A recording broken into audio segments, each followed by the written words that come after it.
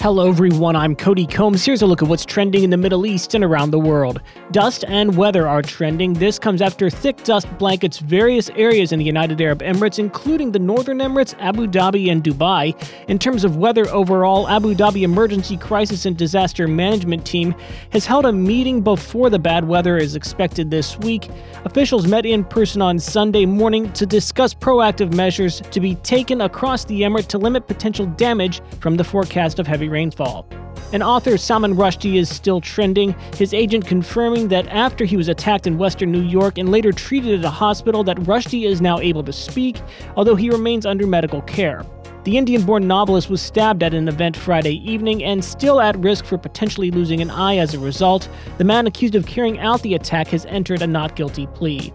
Egypt is also trending. Funerals began at two Cairo churches on Sunday evening to bury 41 victims of a fire that ripped through a Coptic Christian church during Sunday Mass, forcing worshippers to jump out of windows.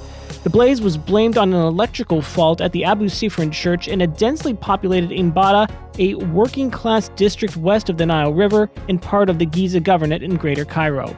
And Afghanistan is also trending. This comes as the one-year anniversary of the U.S. withdrawal from the country arrives. Many are taking the time to reflect on what's happened to the country since falling under control of the Taliban. In Washington, House Republicans are releasing a report that they say will shine a harsh light on how U.S. President Joe Biden and his administration managed the final months of the war in Afghanistan and the rush to fly thousands of people out of the Kabul airport last year.